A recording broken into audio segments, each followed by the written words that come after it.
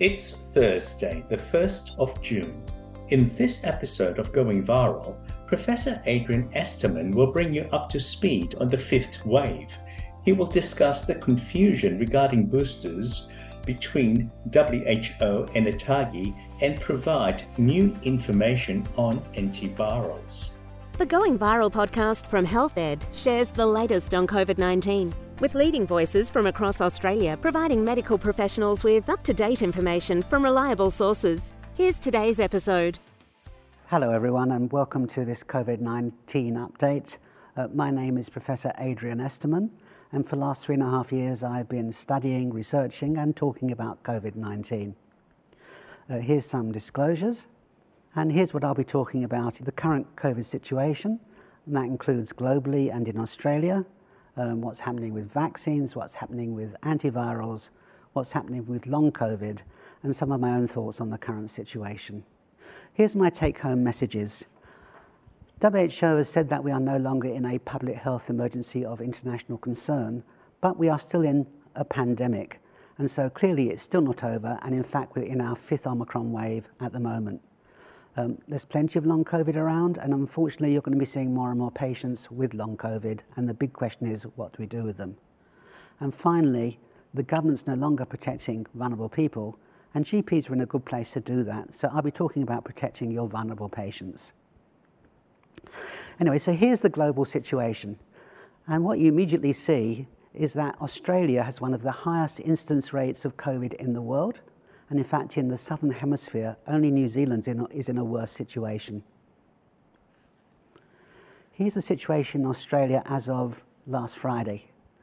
And we immediately see that the highest incidence in Australia is in Tasmania, at 231 cases per 100,000 population. However, that's based on very small numbers. And for the larger states, the state in the worst situation is my own state of South Australia, with 226. However, this compares with 286, which is the current incidence rate in New Zealand. So by and large, Australia is in a better situation than New Zealand is. Now, this is probably the most complicated slide you're ever going to see, and certainly the most complicated one I've ever put up on in a presentation, so I apologize for it. Think of it as more of an abstract art. But basically, it shows the development of the current subvariants. And as you know, we started off with the original Wuhan wild strain, then we went on to Greek letters. We had alpha, beta, gamma, delta, epsilon, etc. We run into a bit of a block at NU, because it's too much like the English word. The next one after that was XI, which the WHO didn't want because it's the Chinese president's name. And then we hit, of course, Omicron, and we've been in Omicron ever since. And we've now got nearly 700 subvariants of Omicron. Now, here's what the current situation in Australia looks like. We've got 3 of the subvariants, XBB.1.9, XBB.1.6, and XBC dominating. These are all recombinants. In other words, they're combinations of previous subvariants and even previous combinants. And these are probably what are causing this latest fifth Omicron wave. So this is what it looks like in Australia as of last Friday. We know that at the end of 2021, beginning of 2022, we had the big BA.1 first Omicron wave. And then in March, April, we had the BA.2 wave with a double peak. The second peak was probably caused by Western Australia coming into the scene for the first time. And then in mid-year, July, August, we had the BA.45 wave. Then in the end of the year, we had a much smaller wave caused by a mixture of subvariants. And finally now in sort of May, June of this year, we're in that fifth wave, which is caused by another mixture of subvariants. Now, it does look extremely shallow, but I think that's an artifact because of the low testing numbers. In reality, it's much higher than that. I'm sure all of you know what the REF stands for, the effective reproduction number. It's basically the average number of people each infected, in this case, themselves infect. If it's greater than 1, it means the epidemic is going up at an exponential rate. If it's equal to 1, numbers are stable. And if it's less than 1, the epidemic's going down at an exponential rate. Here's what the REF looks like. So you can see it tends to break 1, or in fact it does break 1 every time there's been a major outbreak. and it's currently well above 1 now. So that's why we're in our 5th Omicron wave. We can see how severe things are by looking at hospital inpatients. And we see that at the moment, we've got close to 3,000 patients in hospital with COVID, and it's getting on to becoming close to what it was in the end of year, December, January outbreak. This is why I'm saying that the very, very low, shallow case numbers don't really reflect what's happening. We can see this in this next slide. So this is the percentage of diagnosed cases that end up in hospital. At the beginning of this year, it was about 3%, and now it's over 6%. Now, I don't think these new subvariants of Omicron are any more severe. This increase in percentage is almost certainly due to underreporting, underdiagnosing. And it really shows that the actual number of cases is more than twice the diagnosed number. Here's weekly deaths for Australia. It looks very jagged because states often report historical data, in one go, so you suddenly get a big bulk of deaths coming through. But you can see at the moment we're getting about 200 deaths a week in Australia. Now, a point worth noting is that this is 10 times the road traffic accident fatality rate, 10 times. We're forced to wear seatbelts by law, yet we're doing nothing about COVID-19. I think it's a bit of a disgrace, to be honest. Here's another interesting slide. I hope you can all see this, but it shows deaths from influenza and deaths from COVID-19 by year. Now, the interesting thing is that the case fatality rate for COVID-19, at least for the Omicron version of COVID-19, is about the same as seasonal influenza. But because so many more people have been infected, we have huge numbers of COVID-19 deaths compared to influenza. So definitely you can't equate the two. This is the outbreaks in aged care homes. And at the moment, there's nearly 500 outbreaks in residential aged care facilities, nearly 500. So things are pretty bad at the moment in aged care.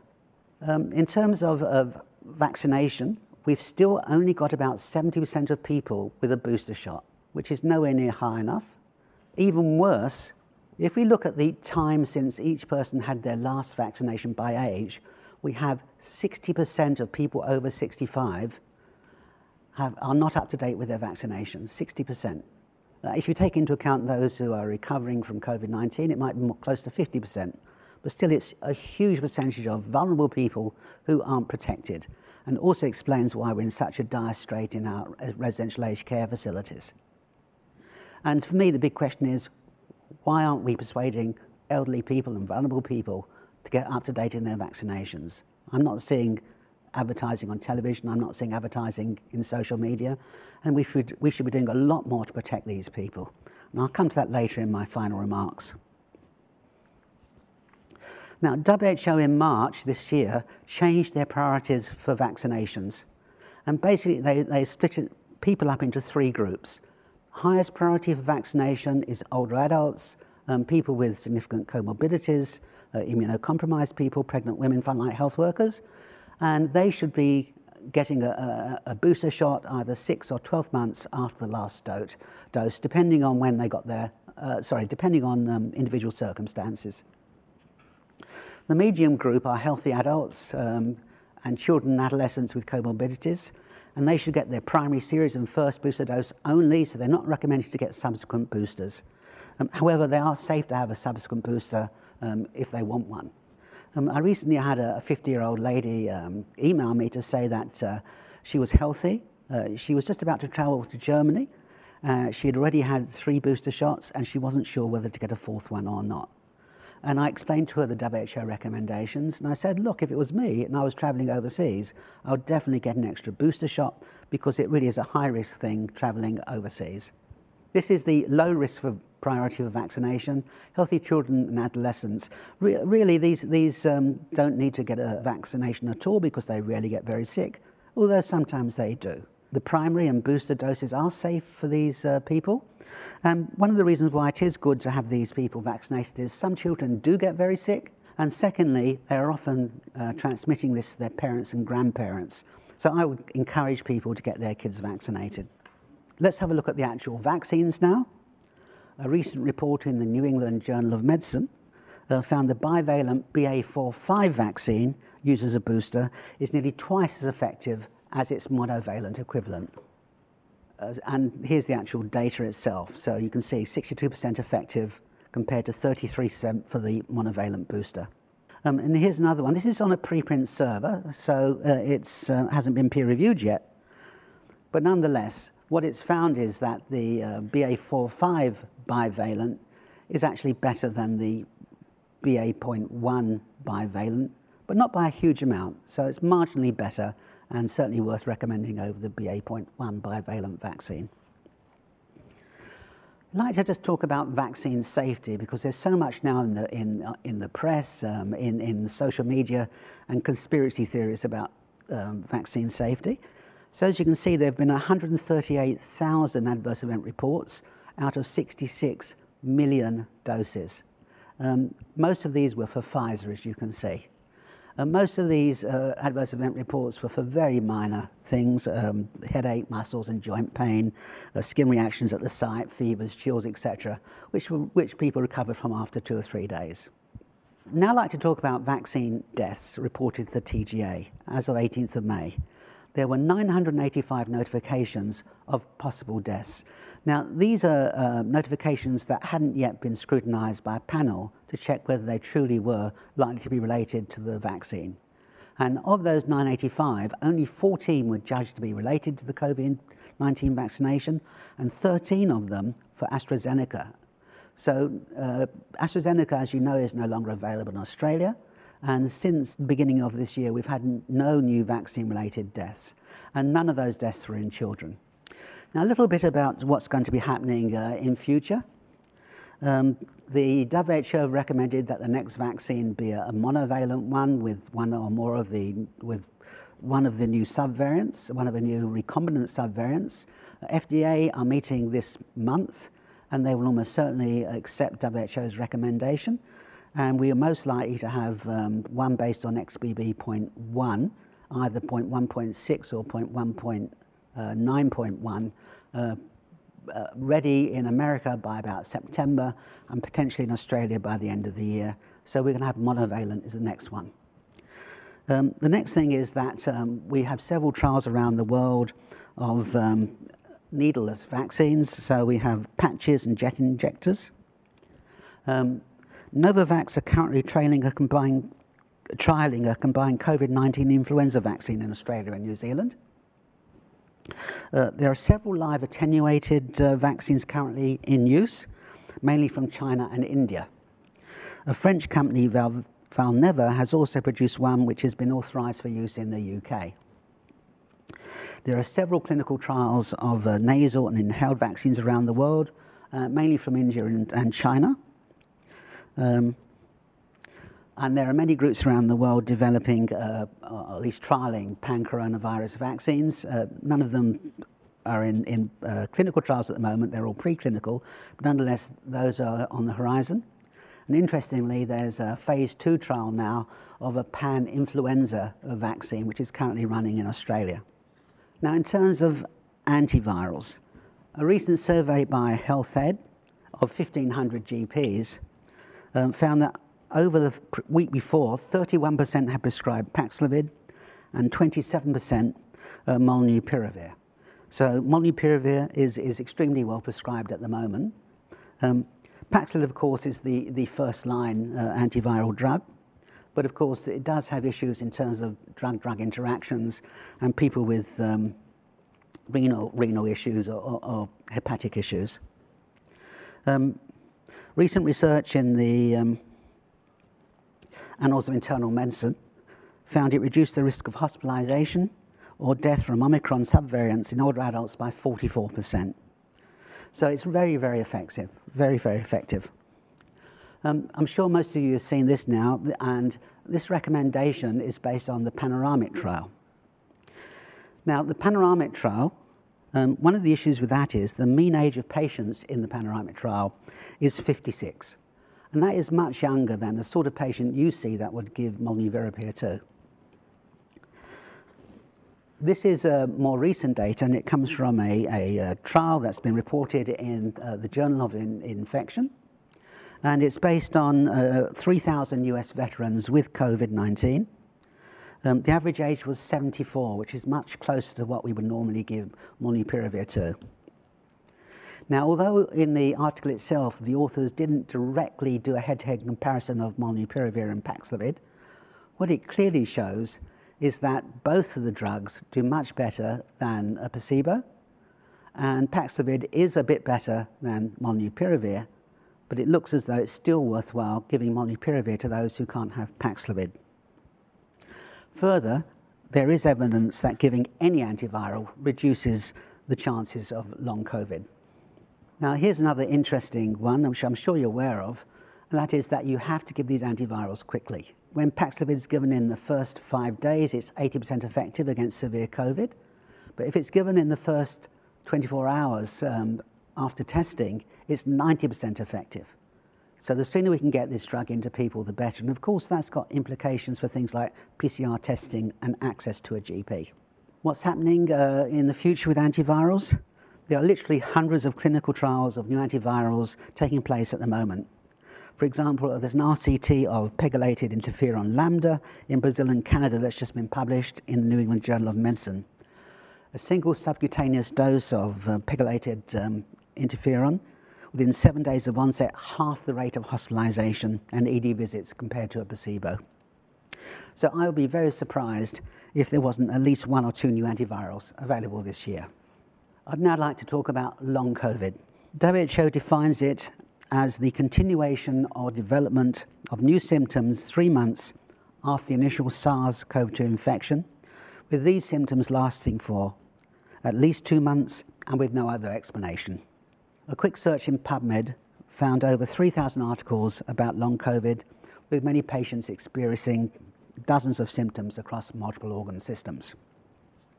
Now, current estimates are that between 5 and 10% of infected people, including those with no symptoms, end up with long COVID.